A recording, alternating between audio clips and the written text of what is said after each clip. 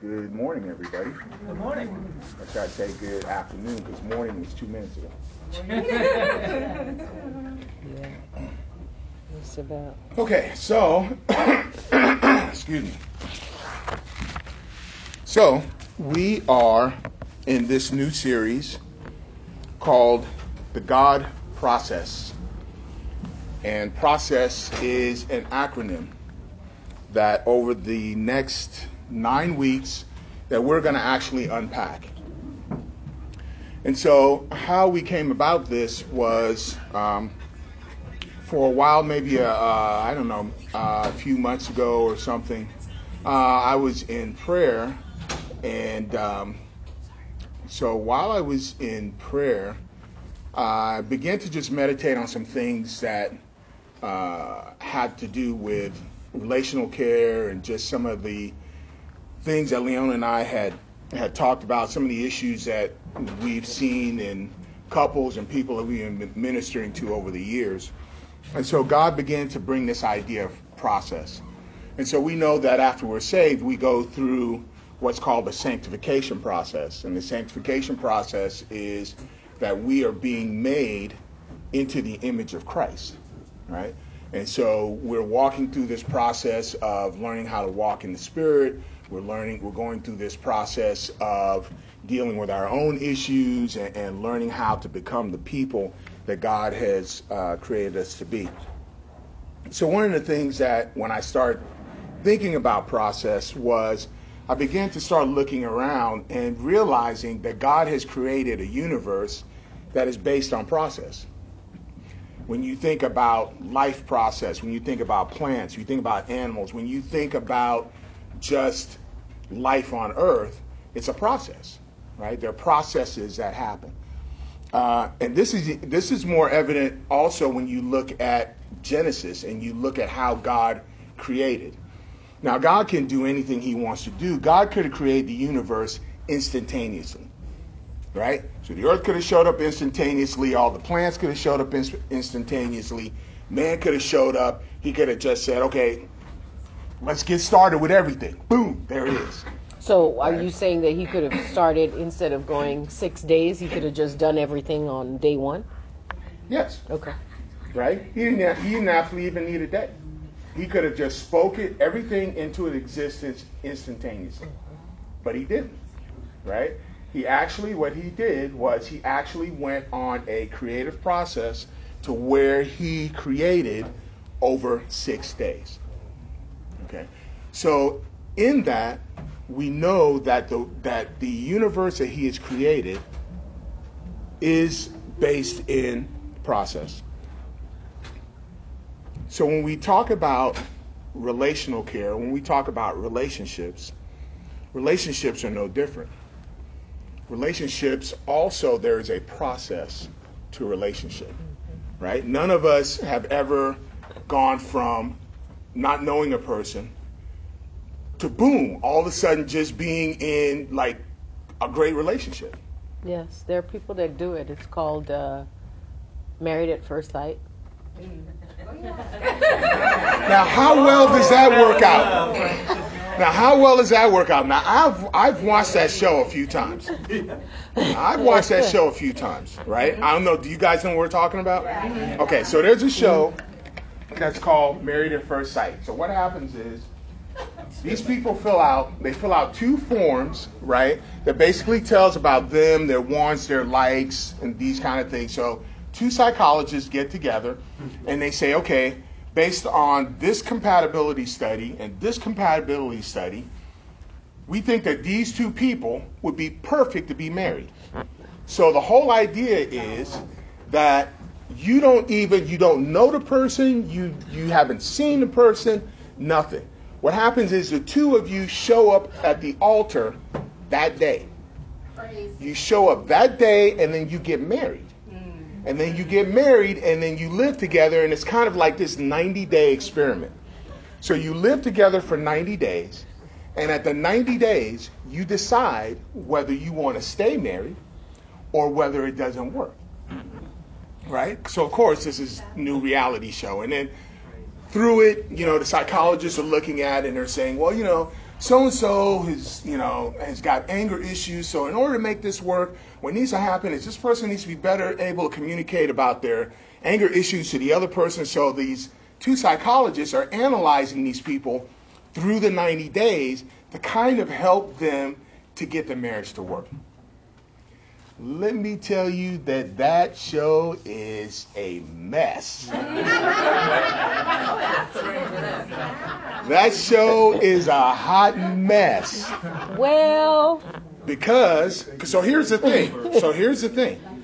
At the end of the 90 days, right, most people, now you do have the rarity where two people get together and then they figure, okay, at the 90 days they want to stay married. So now, of course, the spinoff of the show is they come back a year later after the first 90 days that you said, well, we think we're compatible, we're going to try to make this happen, right?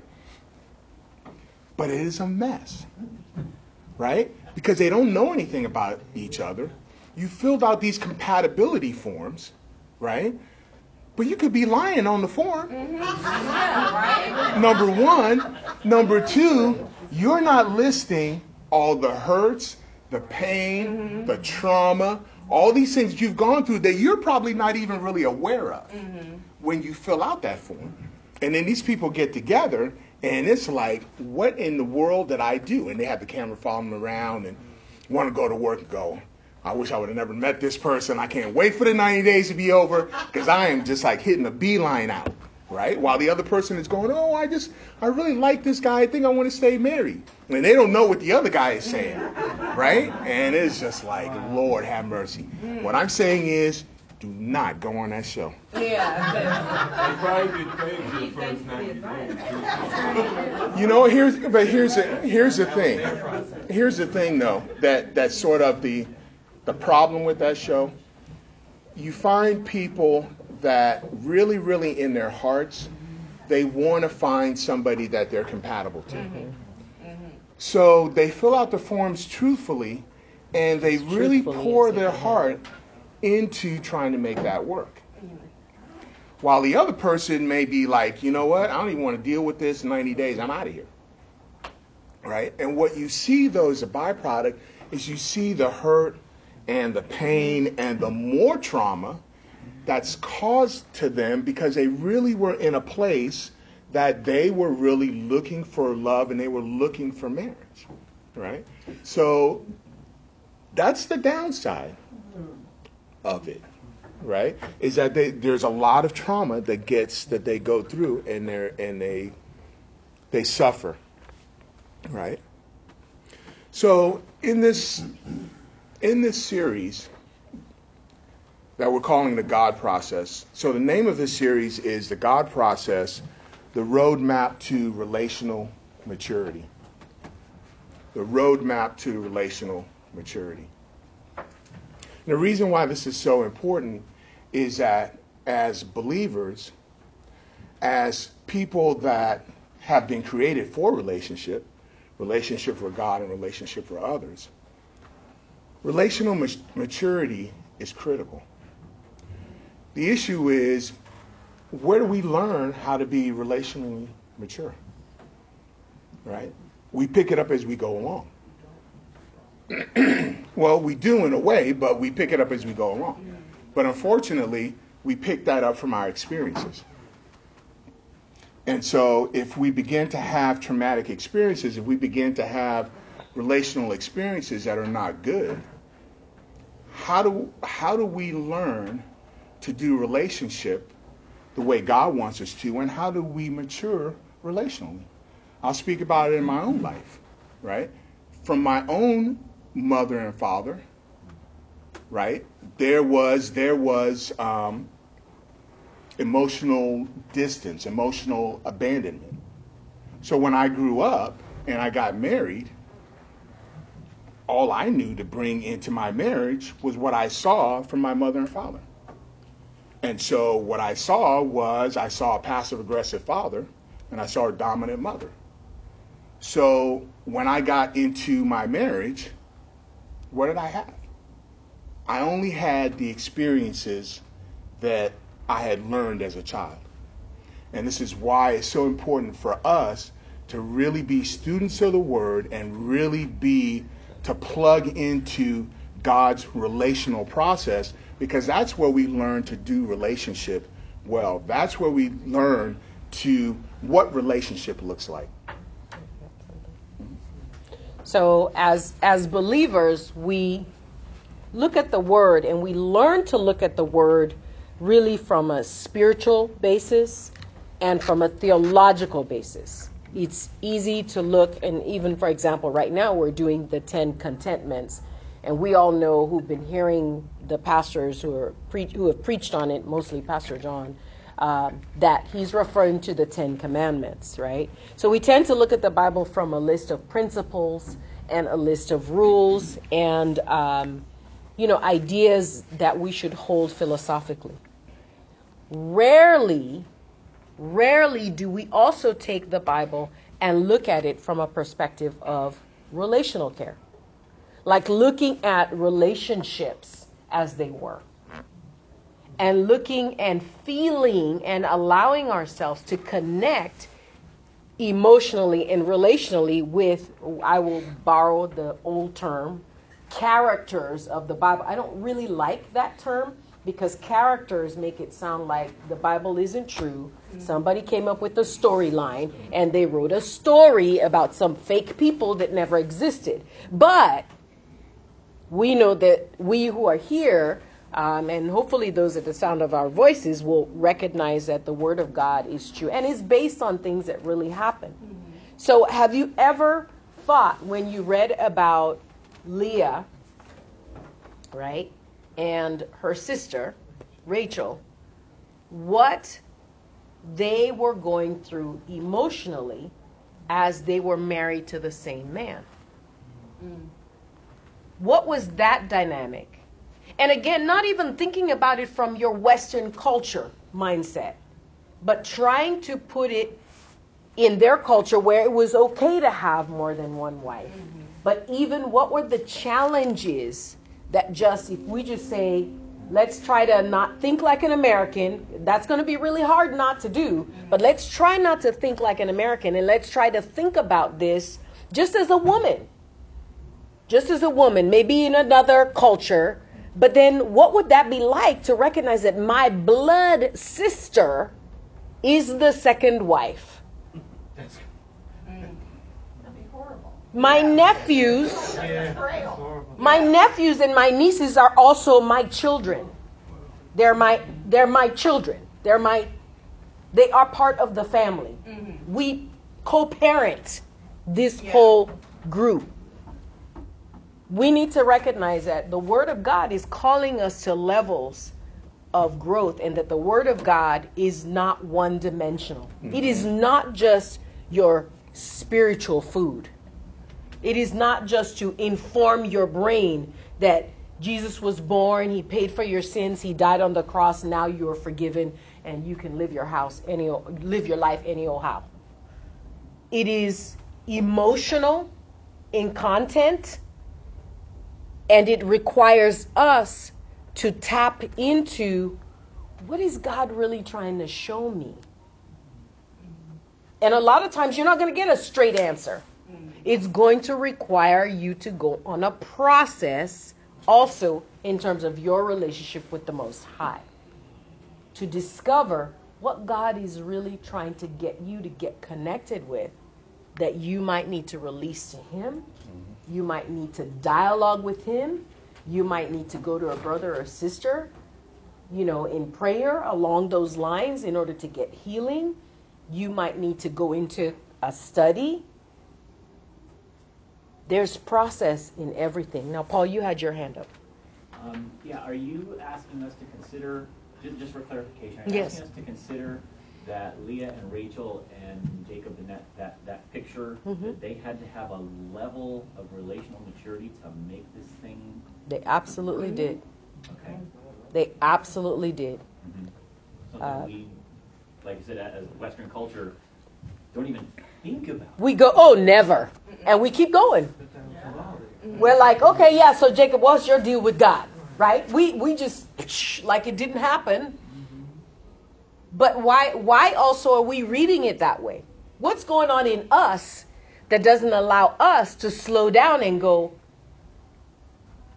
okay, God, yeah, you got some explaining to do. I mean, you know, you're the Almighty and everything, but I don't get it. Not to mention the maidservant business they went on too. Yes. Yes. Well, I feel like the other part that as Americans we forget is that back in those days, women were a form of relationship between nations. When nations wanted to commingle and be allies, the daughters and even sometimes the sisters were married to the other king. And you know, when the king had multiple wives, it was because he was in a relationship with multiple countries or territories. That's right. They were ambassadors. Yeah. And even in those situations, too, we have to think about what is really going on inside of them relationally, right? Because as Taylor said, those things were done, but imagine what happens imagine emotionally or relationally how a woman feels to be traded as a piece of property to make a deal. So there has to be a woundingness there somewhere. Victoria, you going to say something? And at the same time, the only one Jacob truly loved was Rachel. Yep. So all those other women were just second best. That's right. But if you read this story, because I've always thought of it in those terms, right? Like how those women must have felt. And at the same time, he had relations with the other women, seemingly of his own free will. So he had to have some level of care for them. Exactly. Right. Exactly. Yeah, but look at how But Leah. knowing that Rachel was number one. Yeah, That's right. and so how did Leah? How did the scriptures tell how that made Leah feel? So even though he had a relationship with Leah, Leah was second fiddle. And how would any of us feel to know that we are second fiddle? Right? Well, and not just to a stranger, but to your own sister. Yes. Right. Yeah. Exactly. And the same with the boys. Yeah. Exactly. Yeah. Right? Yeah. Okay, so let's move on. So our theme scripture for this series actually comes out of Ephesians 11:15. Ephesians 4. Ephesians 4:11-15. Sorry, I'm speaking too fast. 11:2:15. Thank you. My correction is here with me. So Christ himself gave apostles, the prophets, the evangelists, and the teachers, the pastors and the teachers, to equip his people for works of service so that the body of Christ may be built up until we all reach maturity in the faith and in the knowledge of the Son of God and become mature, attaining to the whole measure of the fullness of Christ. Then we will no longer be infants tossed back and forth by the waves, blown here and there with every wind and teaching, and by the cunningness and craftiness of people in their deceitful scheming. Instead, speaking the truth in love, we will grow to become in every aspect the mature body of him who is the head, that is Christ. Okay? Relational maturity is what we're talking about. So when we think about relational maturity, I want you to think about relational maturity from the standpoint that there's actually two processes in relational maturity. There is the process of relational maturity between us and God, Jesus and the Holy Spirit, the Godhead, and there is a relational process between us and everyone else. So think about the relational process between us and God as vertical relational process, and the relationship between us and everyone else as horizontal relational process. It's going to be important because the rest of our teaching is going to really rely on those two processes. Okay? Vertical relational process, that's between us and the Godhead. Horizontal relational process, the process we go on of relational maturity between us and everyone else. So one of the things that you will notice in this theme scripture is that it really points out this idea between the process, the relational process between us and Christ and us and each other. Right? So when you look at it, you look at in verses 11 through 13, really speak about this relational process that we go through between us and Christ. 14 and 15 really talk about our relational process between ourselves and each other. So we actually break down relational process. When we talk about relational process, that acronym for process, I'm not going to tell you what that acronym means, because each week we're going to take one letter, right, in that word process. And each letter in that process has a vertical relational meaning, and it also has a horizontal relational meaning.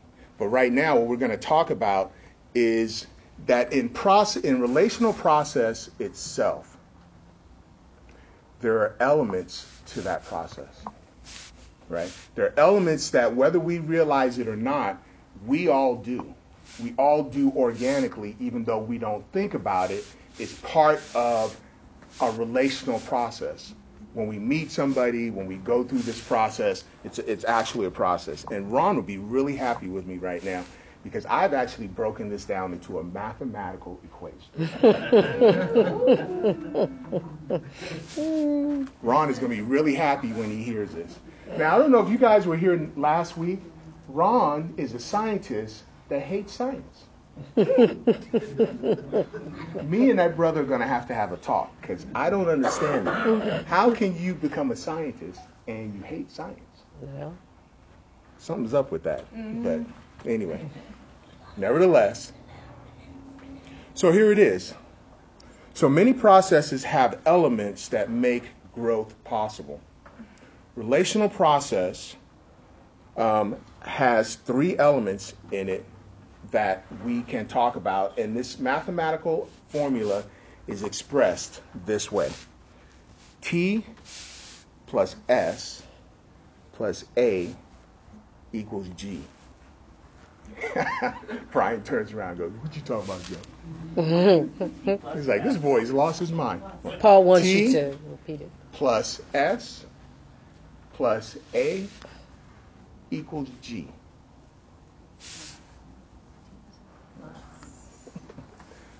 I see the wheels spinning. They don't have to spin too long. Okay, so here it is. Time plus study plus application equals growth. Time plus study plus application equals growth. So now here's the thing. We already do it organically. So think about the steps of a relationship, right? So you meet somebody for the first time. Somebody introduces you, right? So when you're introduced to that person, you don't have a relationship yet. You just met the person. In order for that relationship to grow, what's the first element that you need? Right? You need time. So let's talk about time. Time is the constant in the relationship.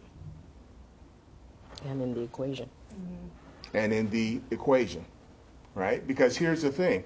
Whether you choose to have a relationship with somebody, whether you choose to learn about that person, whether you choose to grow that relationship, time is always moving.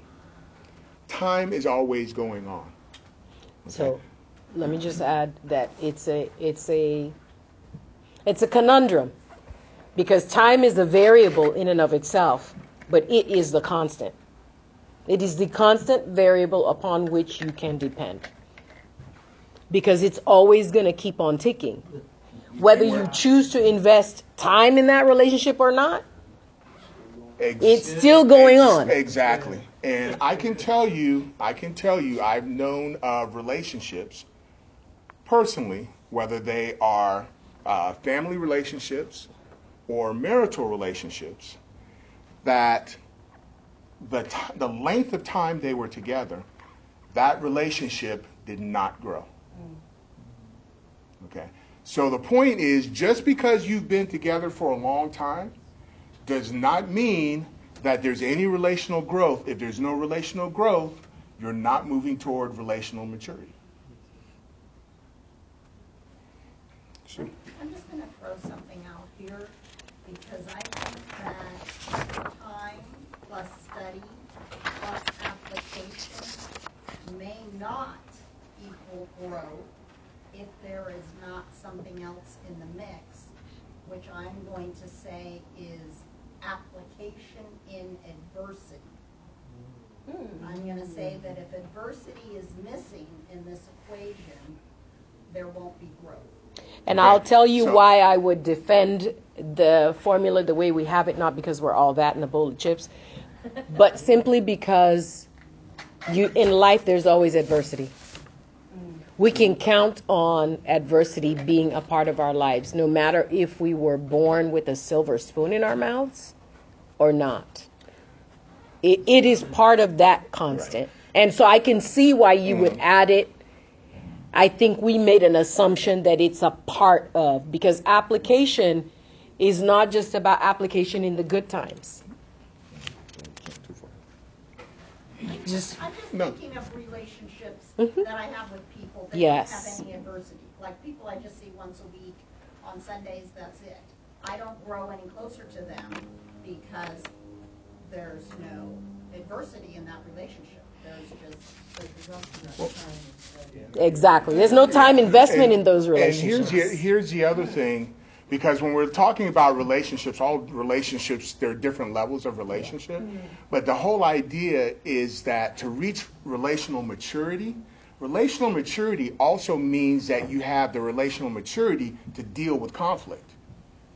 You see what I'm saying? Because if you're not relationally mature in yourself and have done the work, what happens is when you have conflict, right, that points out that that work has not been done. So if it's done correctly, even in adversity, it will work. Okay? I was just going to say that if you put in the time, the adversity will come. Mm-hmm. And if you're not making that investment, then sure, there's no adversity. There's no adversity because you're not investing into it. Right. If you're putting the time in and you're being honest, the adversity will come. Yeah. You need the adversity to do the application. Yeah. And again, too, we have to look at from certain relationships, because some relationships you have they're acquaintance, they're superficial, right? So that relationship only goes so far, right? Relational maturity really begins to happen with the deeper relationships, especially when you're talking about marriage, because you're with that person every day, right? Friendships. And friendship, long-term, not just, acquaintance friendships, but long-term, deep friendships. So let's look at the next part of that equation, which is study. So study can also be looked at as acquiring knowledge. Okay, so we talked about the idea of, let's go back to relationships. So now you've met somebody or you know somebody. So even if, let's just say, this is a dating relationship or anything like that. So what happens is you begin to, organically what begins to happen is you begin to know something about this person. Right? As you talk, as you spend time, as you talk about your likes, your dislikes, maybe things you have in common, which you don't have in common, dreams, goals. What's beginning to happen, right, is you're beginning to acquire knowledge. Right? You're beginning to acquire knowledge. One of the things that also and we're keeping this to a marriage relationship, that begins to happen, whether you know it's subconsciously or consciously, is you're actually beginning to study that person. You're beginning to know a little bit more of that person in terms of maybe their moods, maybe their body language. There's certain things that you're beginning to pick up on. So without you really knowing it, you're actually beginning to study this person. So the issue with that part, that element of study is that's optional. I can choose to enter into knowing that person or not. I can choose to go on that journey of knowing that person as deeply as I can or not. There have been many instances of couples that Leona and I have mentored and counseled that they've been together for a while and they don't really know each other. So I have a story about a gentleman that I knew, and when you looked at his life from the outside, it looked perfect, put it that way.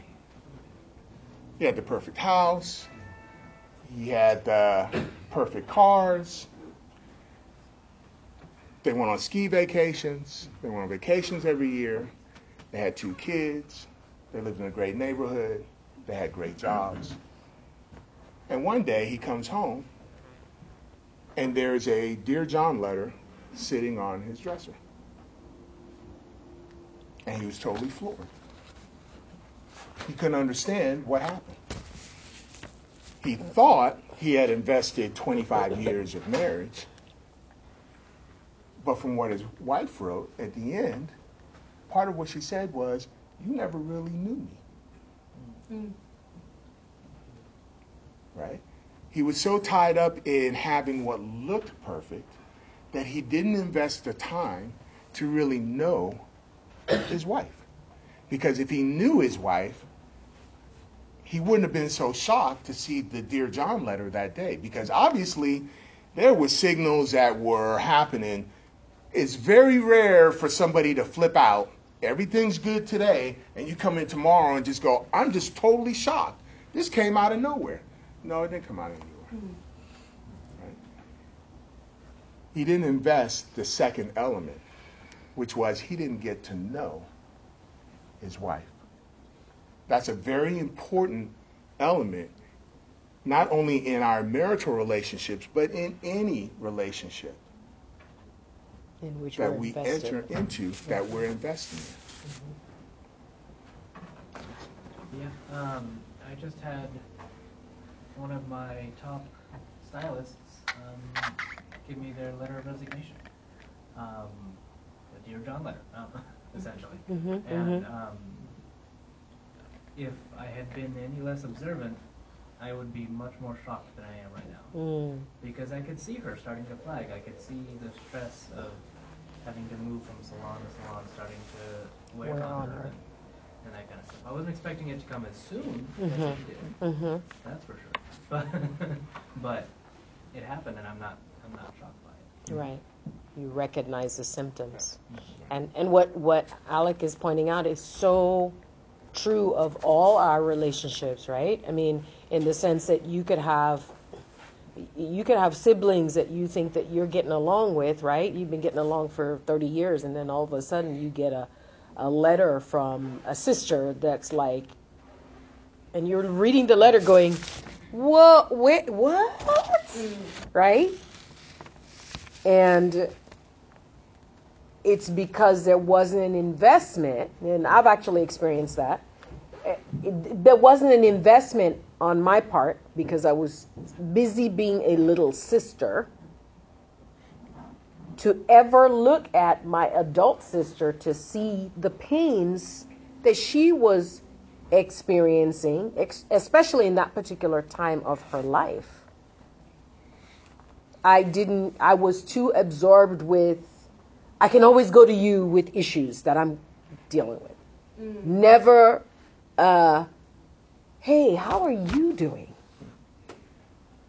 Never a watchfulness to see that things weren't necessarily going well. So, yeah, if we don't invest not just the time, but also get enough of our perspective off of ourselves to look out, then there becomes a challenge. And Giovanna, you had your hand raised. It reminds me of what Pastor Joe said, that I have a friend that her son is married, pretty much is going through a divorce because his wife pretty much had a dear job. And then the same thing happened where on the anniversary in September, he gave her pretty much like everything that they wanted for the anniversary. And then like a week later, he came home from work. The wedding dress was on the bed. The wedding ring was on a dresser. The wedding pictures was like set like on the bed, just like scattered and everything like that. And then he was just like, well, I don't understand. Yeah, what we happened? Just went on our wedding anniversary. What in the world happened? And she was just like, well, exactly what you said. Like, well, you didn't pay me no attention. And he was just like, well, I worked, for this many hours to try to take care of the bills. And I thought that I was doing what a man was supposed to do. And she was just like, but he wasn't there for me. Right. I Exactly. I needed you. I was, you might have been there for the bills, but I needed you like emotionally. Right. And so it was like the dear John, just like you said. Right. And so she, God forbid, but she went on to like another person. That wasn't right either, but the whole point is, it was like, we need to pretty much see God. Because, and just like the guy that I was talking about, right, the same thing. So again, from the outside, you would think, the perfect house, he would say the same thing. Hey, I gave you a beautiful house. Right. You've got 2 sons. You've got cars. Right. We got vacations. Right. We've got all this stuff. Right. What do you mean? And what she was really saying was, number one, you never really got to know me. Exactly. Number 2, you didn't meet my needs relationally. Exactly. Right? Which is where we're going to go on this next one, this next element, which is application. Okay? So I can spend time, I can gain knowledge, but if I don't do something with that knowledge, there's no growth, there's no maturity. And we've also seen this before. So now, those of you that have been in relational care long enough to know that we've talked about relational needs. That all of us have relational needs. Attention, affection, encouragement, support. Acceptance.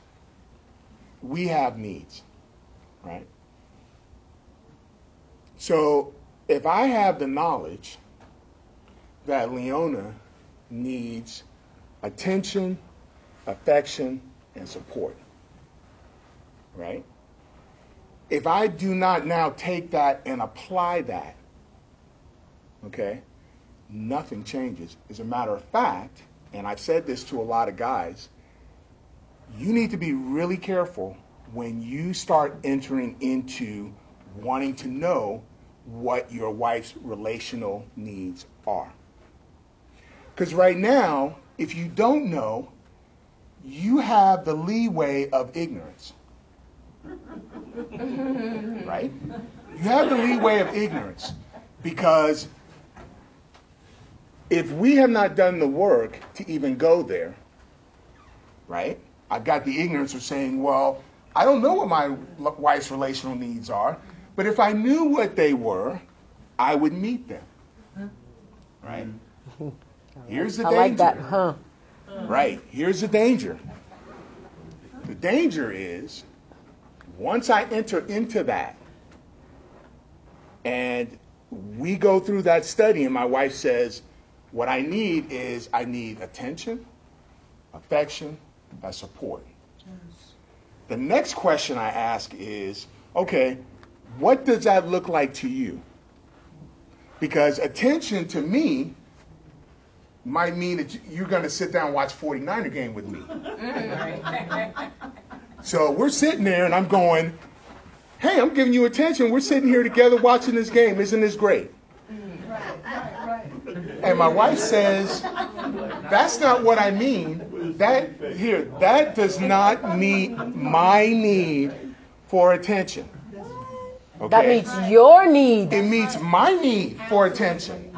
So she may say, I can't stand the 49ers.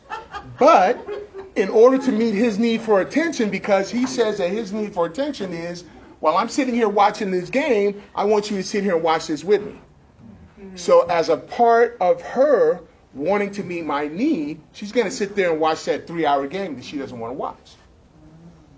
But if I ask her what her need for attention is, and she tells me what that is, and I don't do it, okay?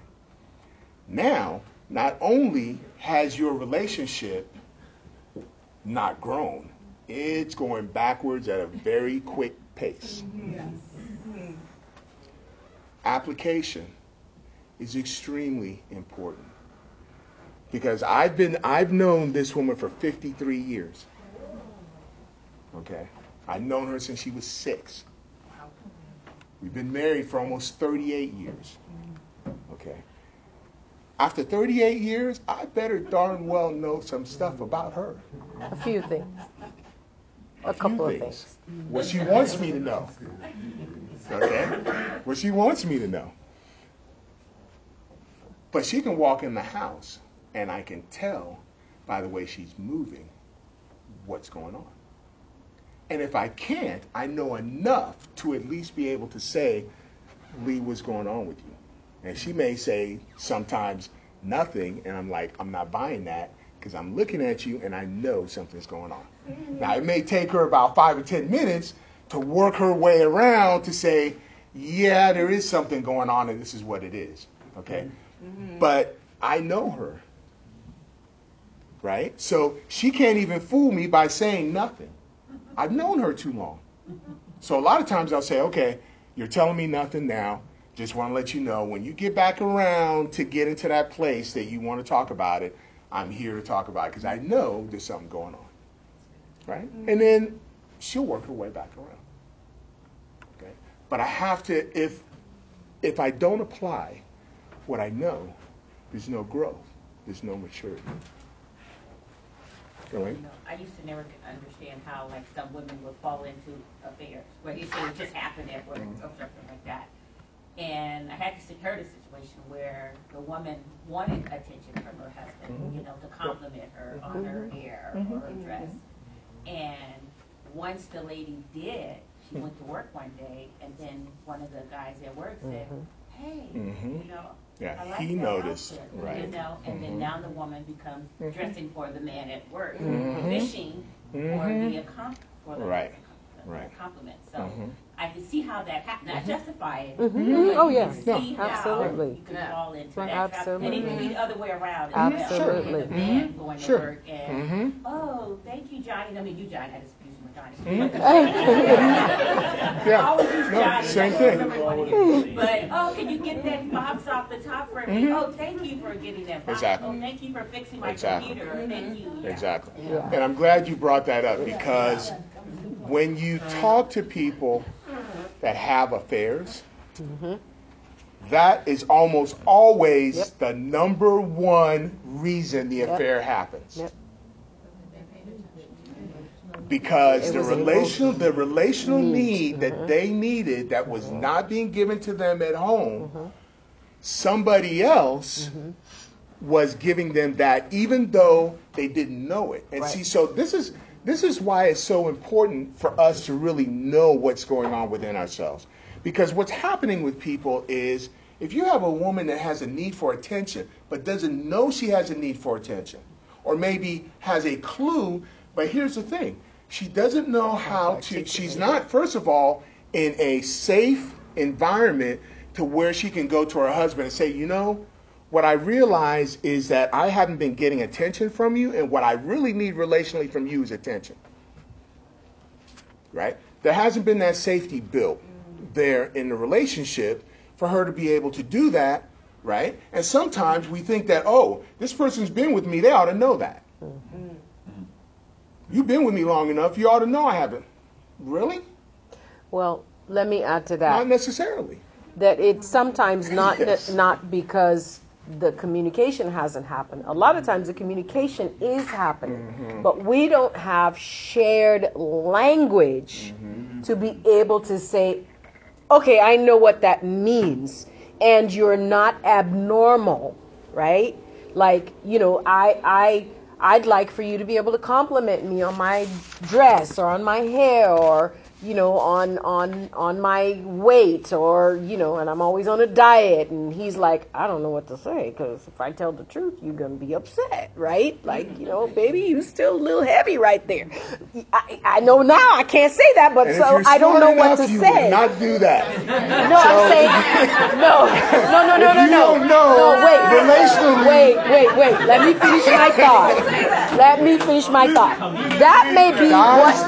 That may be what he's thinking. Just a second. That may be what he's thinking. But now he doesn't know what to do with that. That's my point. He's thinking, well, the truth is, you're still a little round around the tire, right? But he doesn't know what to do with that because he doesn't have language or he doesn't know how to get through those situations. He's not been taught. She's not been taught how to speak in a way that he can understand what she needs. She's using language that is not anywhere in his vocabulary. So that can also lead to people feeling like they need to check out of their relationships, out of their marital relationships, or out of your friendship. When I'm talking about this, I'm not limiting it to marriage. I'm saying these things can happen in peer-to-peer relationships where you're talking one thing because maybe you've had additional training. Maybe your job sent you on training to learn how to be a supervisor, and for whatever reason, that opened you up to certain things that are also applicable because maybe you just got promoted, right? And so you're trying to institute that, but you're now speaking about things very different from your coworker who was just your coworker 2 weeks ago. You guys have now shifted into a totally different relationship, and you don't have the same language. It takes an investment of time.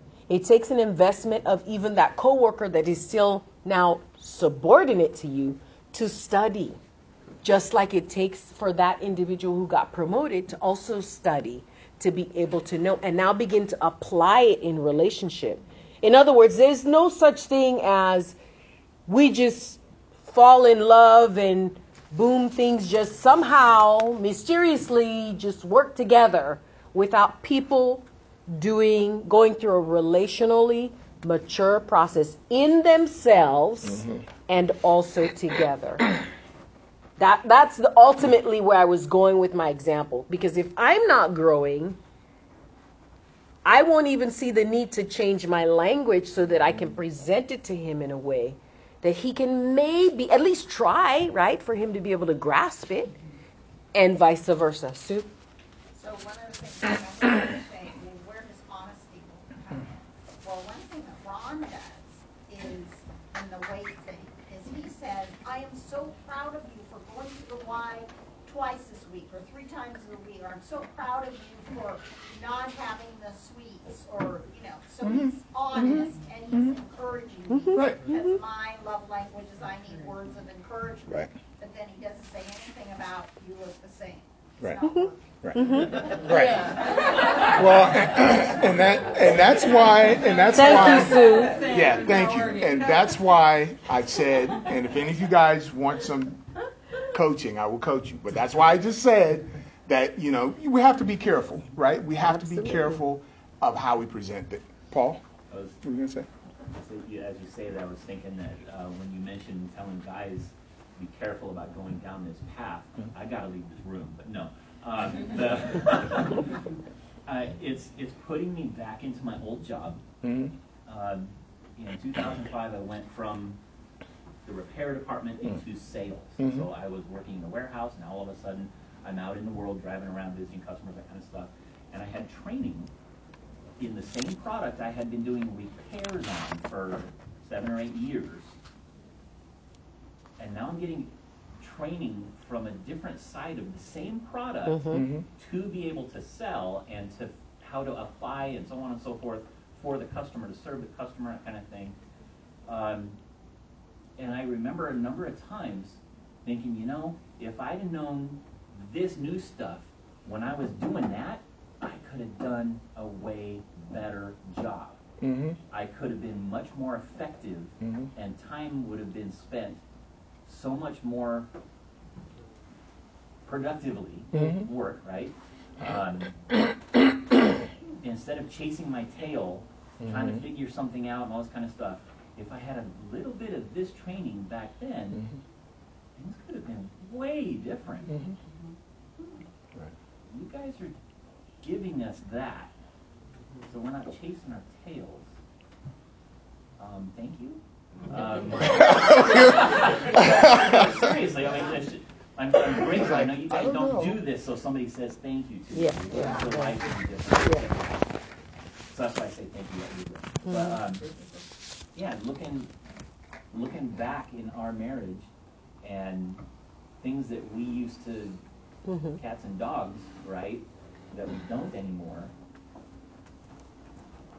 Somebody tell us years ago.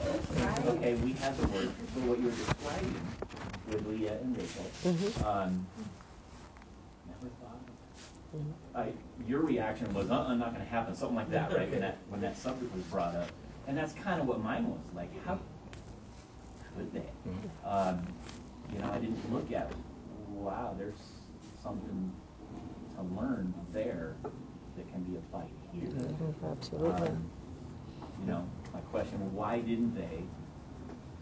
It's a waste of breath. I've got to breathe in and out anyway. Right. Why didn't they? Well, you know, we didn't seek it out or whatever. But Absolutely.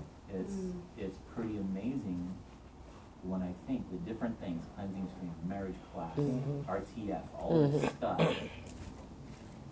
that we could have saved each other a world of hurt had we sought it. And so that's something else I was kind of thinking. I'm sorry I'm going long. We were looking at the person on the receiving end of the Dear John. But I was also thinking of the person writing the Dear John. The Dear John. There were opportunities, for sure, in 25 years to figure out, kind of like, you know, God speaks to us in a way we can hear. He knows how to do that in a moment. We have to learn how to speak. Exactly. You know, you're not doing this, you're not doing this, and you're not doing this. Does it help? Nope. No. Sweetheart, something that I need. Exactly. So, okay, I got to do the homework. We have to learn the language. What my needs So, are. Kathy just wrote. Where, what are Paul's needs?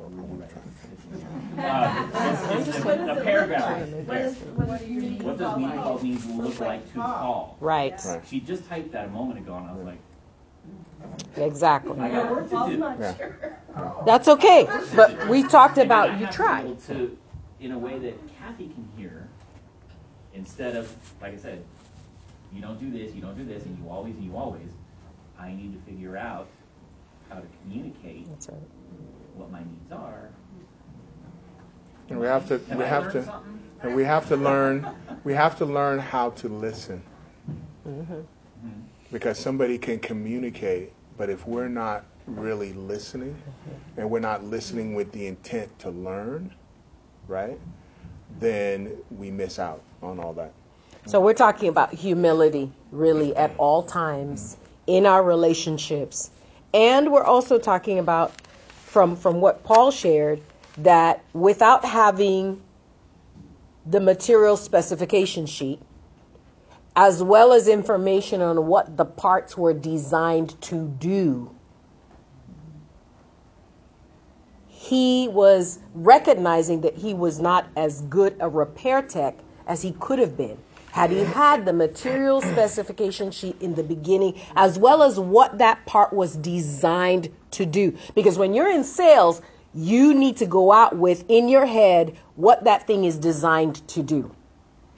When we have a better idea of what marriage is about, because it's not about us, it is actually an institution put together by God. Even if you didn't marry in the Lord, sorry, no excuse. It was put together by God. He set it up. He identifies what it's for his use. And when I start falling into the trap of entitlement because it no longer is working for me, I have now stepped outside of the material specifications and the design of this thing called marriage or relationship. It's for him. And so, yes, I have an obligation to apply time. I have an obligation. Even when I'm done, I'm so tired of putting in time. But I was putting in time on the basis of my own calculations and not based on God's calculations. I'm done studying because I know everything he needs. He walks in and I've got food ready. Well, maybe that's not what he wants first thing. But I never bothered to study by asking him. I just assumed because that's the way my family house worked. That's what he needed and that's what a good wife was. So I'm going to be quiet so Joe can wrap us up because we have to leave. Yeah. I was going to mention, one of the things that I think people notice, they don't notice is when you're talking to somebody, what tense are you using? Are you using you, instead of saying I? Because by saying you, it's now pointing the finger instead of saying, hey, this is what I need. Very good. Exactly. Very good. That's very good. Thank you. That's very good. Thank you. Appreciate that. So we're going to have to wrap up really quickly here. But I just want to bring out this statement here that there's no relational maturity without spiritual or emotional maturity. Okay. Spiritual, we begin to understand who we have been created to be and the power the Holy Spirit gives us to walk according to the Word and learning emotional self-control, which is one of the fruits of the Spirit.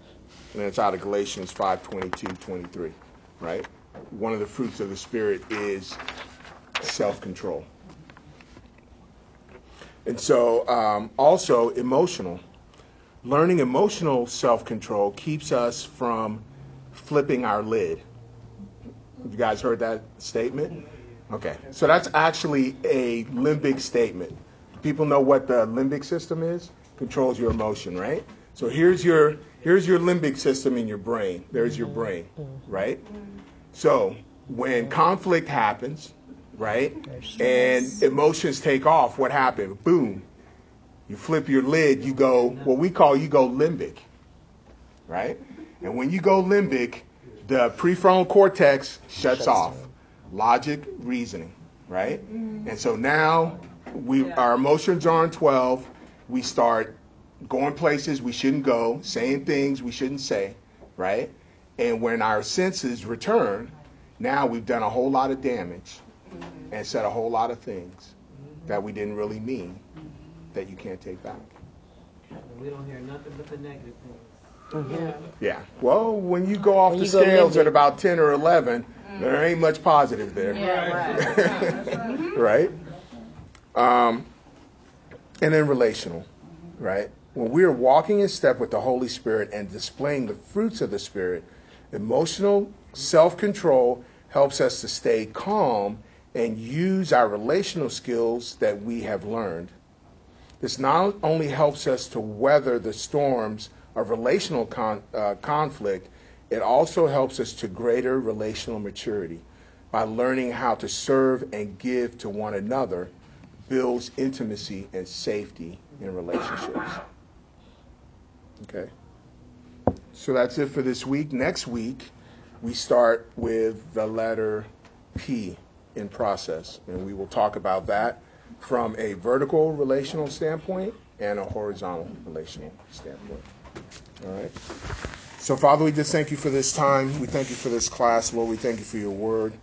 Lord, we just thank you for the word of God, which is living and active. And, Father, that it is there for training, rebuking, resorting, exhorting, Father, in every part of our lives. And so we thank you for it. And by it, Lord, we learn how to become relationally mature.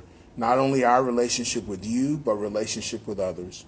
So as we continue to go through this series, Lord, we just continue to pray that you will illuminate our minds, and not only illuminate our minds, that, Lord, that you would help us to implement the things that you are trying to teach us. We love you and bless you. It's in Jesus' name we pray. Amen. So, Joe,